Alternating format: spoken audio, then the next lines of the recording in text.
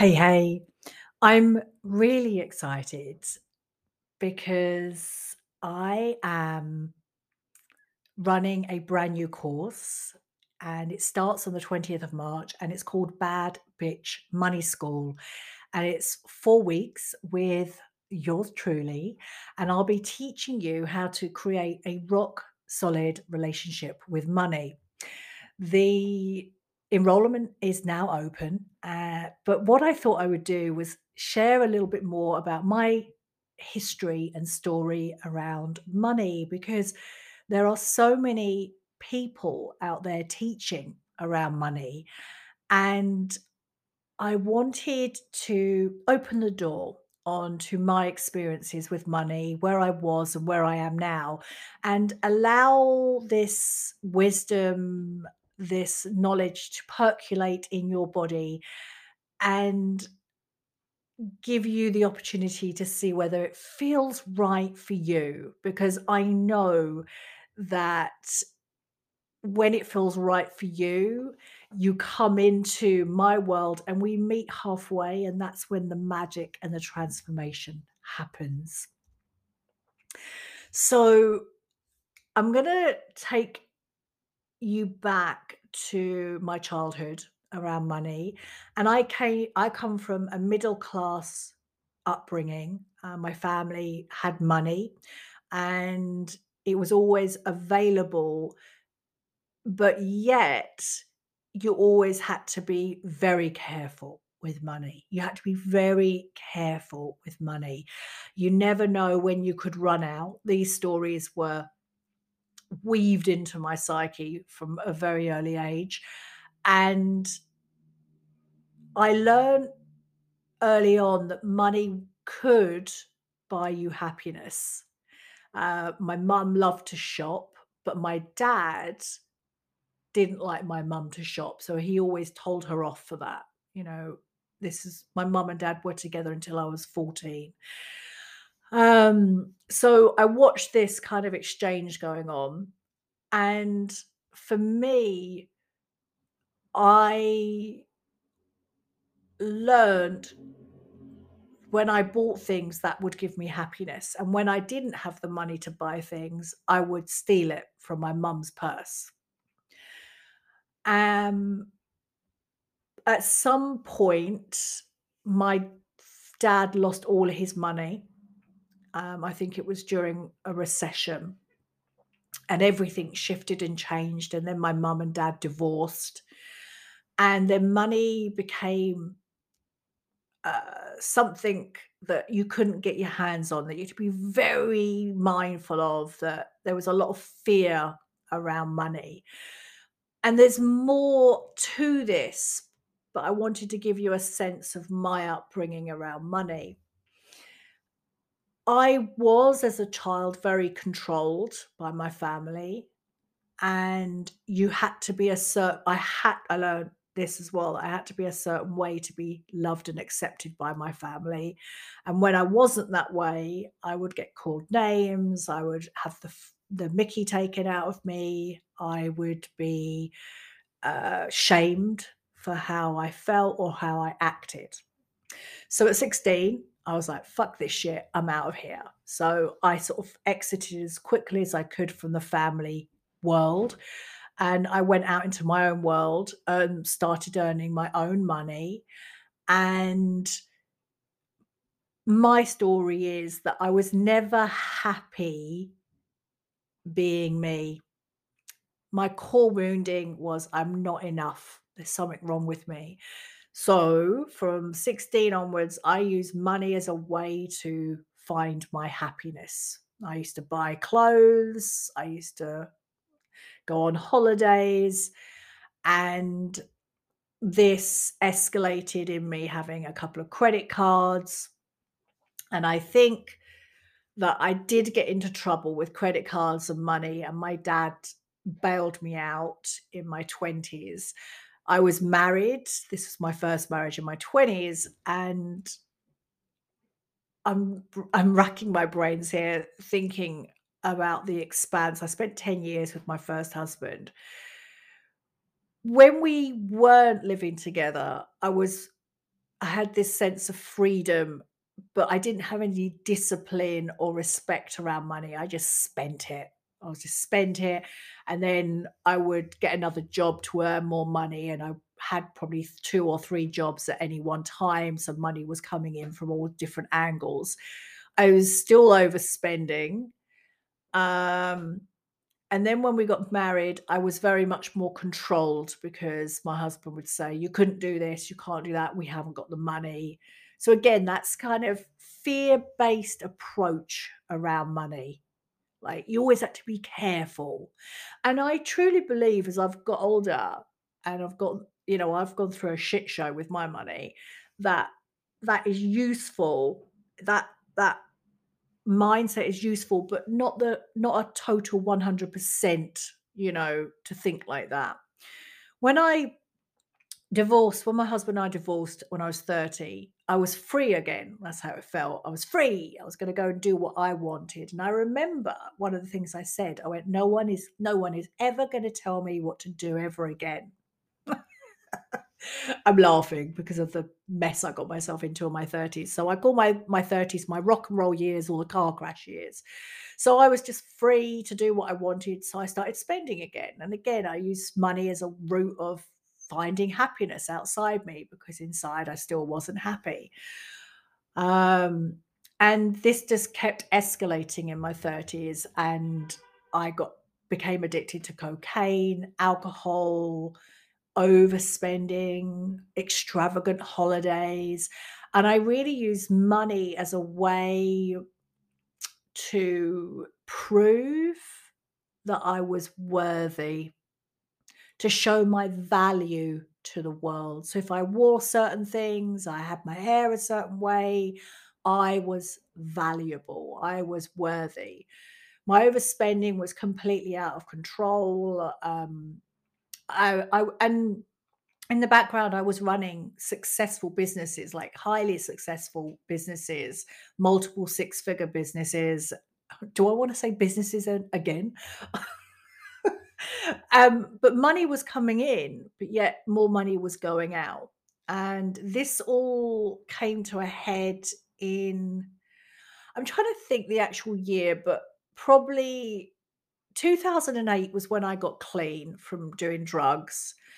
And then I think it was a couple of years later, I had to declare myself bankrupt because I could no longer keep up my minimum payments.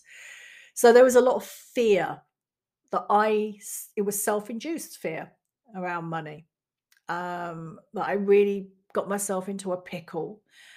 And part of my agreement with the bankruptcy is that I had to pay back a certain amount for the next 6 years. That was an agreement that I agreed. And then those 6 years were very, very difficult because I no longer had access to credit cards. I had no longer had access to loans, overdrafts. I had to change all my bank accounts. And there was a shitload of shame. There was a lot of trauma around this time because the way that I had displayed my worthiness or proved my worthiness to myself, my value had been ripped away from me. So in those 6 years, I think my business did a couple of U-turns and reiterations, and I wasn't earning a lot of money in those years as well, and at times I was living on the breadline. I couldn't afford I definitely couldn't afford to do what I was doing before. There's no way I could. So I had to really look. It forced me to really look at my relationship with money. And even though I love budgeting around money, and my friend Rebecca Robinson says, you've got to make money, give it a job, right? So I'd always give my money a job. But yet, before I went bankrupt, I was kind of living. Do you know what? I think I was living in cloud cuckoo land. I was just like, "Oh, I've got a budget, but it's fine. Something else will come in. No problem. I've always been all right." So it's like this kind of real actually, as I'm saying this, is very similar to my son. "Oh, it's okay. Something else will happen, and, I'll always be okay." And I wasn't taking radical responsibility for how I was showing up with money. So when I declared myself bankrupt and, everything was taken away, I had to really teach myself how to have a different relationship with money, which I did. And I got really savvy with money and budgeting and not spending a lot of money. And honestly, I love the fact that I've learned that because it comes in handy even today. It's a really good skill. But what I did do is I taught myself how to be more responsible around money. Um, and it took a long time. And I had to really work on my money mindset, on the stories that I held within myself, because a lot of the stuff I was holding inside was there's not enough money. There's never enough. I'm always going to be living on the breadline. It's that scarcity thinking, that fear based thinking, which had been instilled in me from my mum and dad. And actually, as I've done more work on this and looked back at my generational lineage, my grandparents were minted. They had so much money. They were very wealthy, but yet they had that fear-based mentality around money too, is that you can't spend it, you never know what's gonna happen. And now as I am deeper into my entrepreneurial journey, is that I'm coming out of that mindset of there's one source for your money, and actually there's many ways to earn money. There's many different avenues to earn money. And in this journey, I've had to really work on my value and my worthiness as well, because especially around the bankruptcy, I believed that, it rooted into that core wounding as I'm not enough. There's something wrong with me. I abundance is not here for me. Possibilities are not here for me. And towards the end of that period where I really had to watch my money, learn a different way, and I really had to teach myself that you can't keep overspending. Like, you can't, for me, overspending was another addiction. So my addictions have been cocaine, alcoholism, men, overspending. So I really had to shine a magnifying mirror on my overspending and the reasons why I would overspend. And if I fast forward to today, I still have that.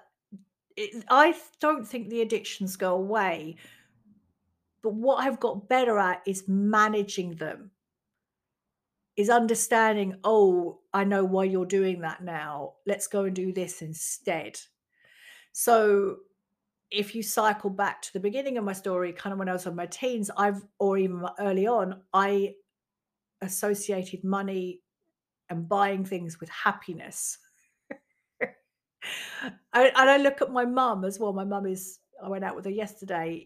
She still is in that mentality of, you know, when she buys things, it brings her happiness. And I get it. W- I love to dissect things. And for me, what I've learned is that it's the chase. I always remember, I'm going to align this with my cocaine days. When it was Friday and I would get my gram of coke on a Friday night, it was the excitement of getting on the phone to my dealer, of driving somewhere to meet him, to him handing me the coke over, me handing him 50 quid. It was the whole excitement and the allure of the seduction of this chase, the thrill of the chase. And actually doing the coke was not as exciting as the chase. And that's how I really look at overspending and spending money. It's that dopamine hit that I get that really kind of, it's that instant gratification. And as I've got older, it's really unhooking myself from that instant gratification. And that's not meant to say that I'm this holier than thou fucking person sitting here on my yoga mat. I'm not. I am doing the work much like you are doing the work. And I'm humble and I'm honest and I'm real and I still mess up now, but I mess up way fucking less. Way less. So, teaching myself how to respect money, because that's what I never did. I never respected money. And I think somewhere in all of that is I spent quite a few years on really looking at money as my lover. Now, that was challenging as well because I have a history of toxic relationships. So I didn't even know what a fucking nourishing relationship with a lover looked like. But for me, it was learning how to respect money. And then what happened next in my sort of money world? Oh yeah, I met my second husband, and I remember the time I met my second husband, and I didn't have any money, and my second husband was wealthy. And I still remember now, is I wanted him to save me. I wanted him to fix everything for me because I was exhausted by life. I'd had enough. And I'm going to sidetrack, come back to the story. But I always remember in Clarissa Pincola's book, I think it's When Women Run with the Wolves, she says women need to take time out from their lives to lick their wounds, to replenish, to restore. And I never was taught that. I was always taught that you had to keep going, you had to keep fucking hustling. You can't drop the ball because you never know what's fucking else coming around the corner. Again, this fear based living. And so when I and so many things had happened, like I'd gone bankrupt, I'd got clean, and then stopped drinking. I started drinking again, and then I had 3 breakdowns. And then I was exhausted by life. I was just so exhausted. So when my second husband came into my world, I just wanted him to rescue me. And he didn't. And that was a really hard lesson too. And then there was more kind of cycling around in my various patterns and, habits with money. And it's taken me a long time to get here where I am, but slowly, ever so slowly, as I've been doing this work, and it started off in my early 40s, it was I have to take responsibility for myself. I have to shine a magnifying glass or mirror. Is it glass magnifying mirror? Magnifying glass on my actions. And the deeper I look at myself, the more I'm able to understand why I do the things I do and then open my mind to learning a different way. Now, one of the things that I've always done, and I have always been, is I've always studied wealthy people. I've always studied wealthy people. So I've always read books on wealth, on money. So I'm always learning more about money. But the other thing is I've always been surrounded by wealthy people in my businesses. And I would always ask them what it is around money. How do they accumulate wealth? And one thing that they would always say is, we don't spend it. We don't spend money. We earn more. Hang on, let me get this right. There's always a surplus of money coming in, and we don't spend that. Now, for me, my patterning around money was if there's a surplus, I spent it.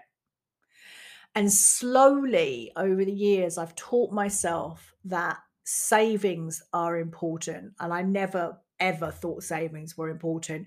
Investments was something that was way out my league, and now I have investments. And it's this real ongoing deep self-inquiry into self around what are the stories I'm carrying? What are my values around money? And that's what I had to wake the fuck up and look at. I really had to look at my values around money and realize that if I didn't change the way that I was showing up around money, nothing would change. Because I'll be honest with you, I was still waiting for someone else to fucking wave their magic wand and fix it all for me. Um, I taught this is a big part of my work. It's that transition from girl into adult into woman. And actually, in if you look at the work of Steiner, we revolve in our life in 7-year cycles, and the cycle between 42 and 49 is the cycle when we move into adulthood. And for me, that decade of my 40s was that real shift into responsibility, into owning who I am, my adulthood. And then from there, and also I can't remember if I just said this, but when I hit my 40s, I looked at my life and I said, I've learned to move through my life this way. I'm going to learn to move through my life in a different way.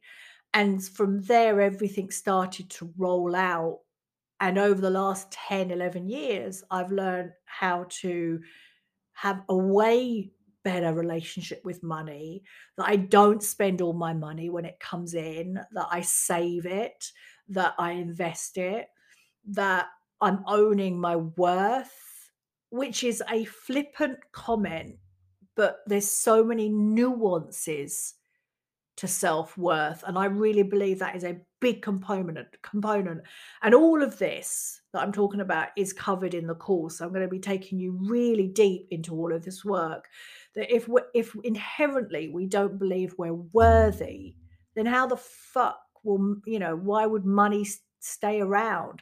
So it's really working on our inherent worth, deconditioning ourselves, understanding the lineage, and then more recently, my son has got himself into money problems, um, and he was burying his head in the sand, and I chose to go in and help him not fix it, but resolve it. That's it. Resolve it is a better word.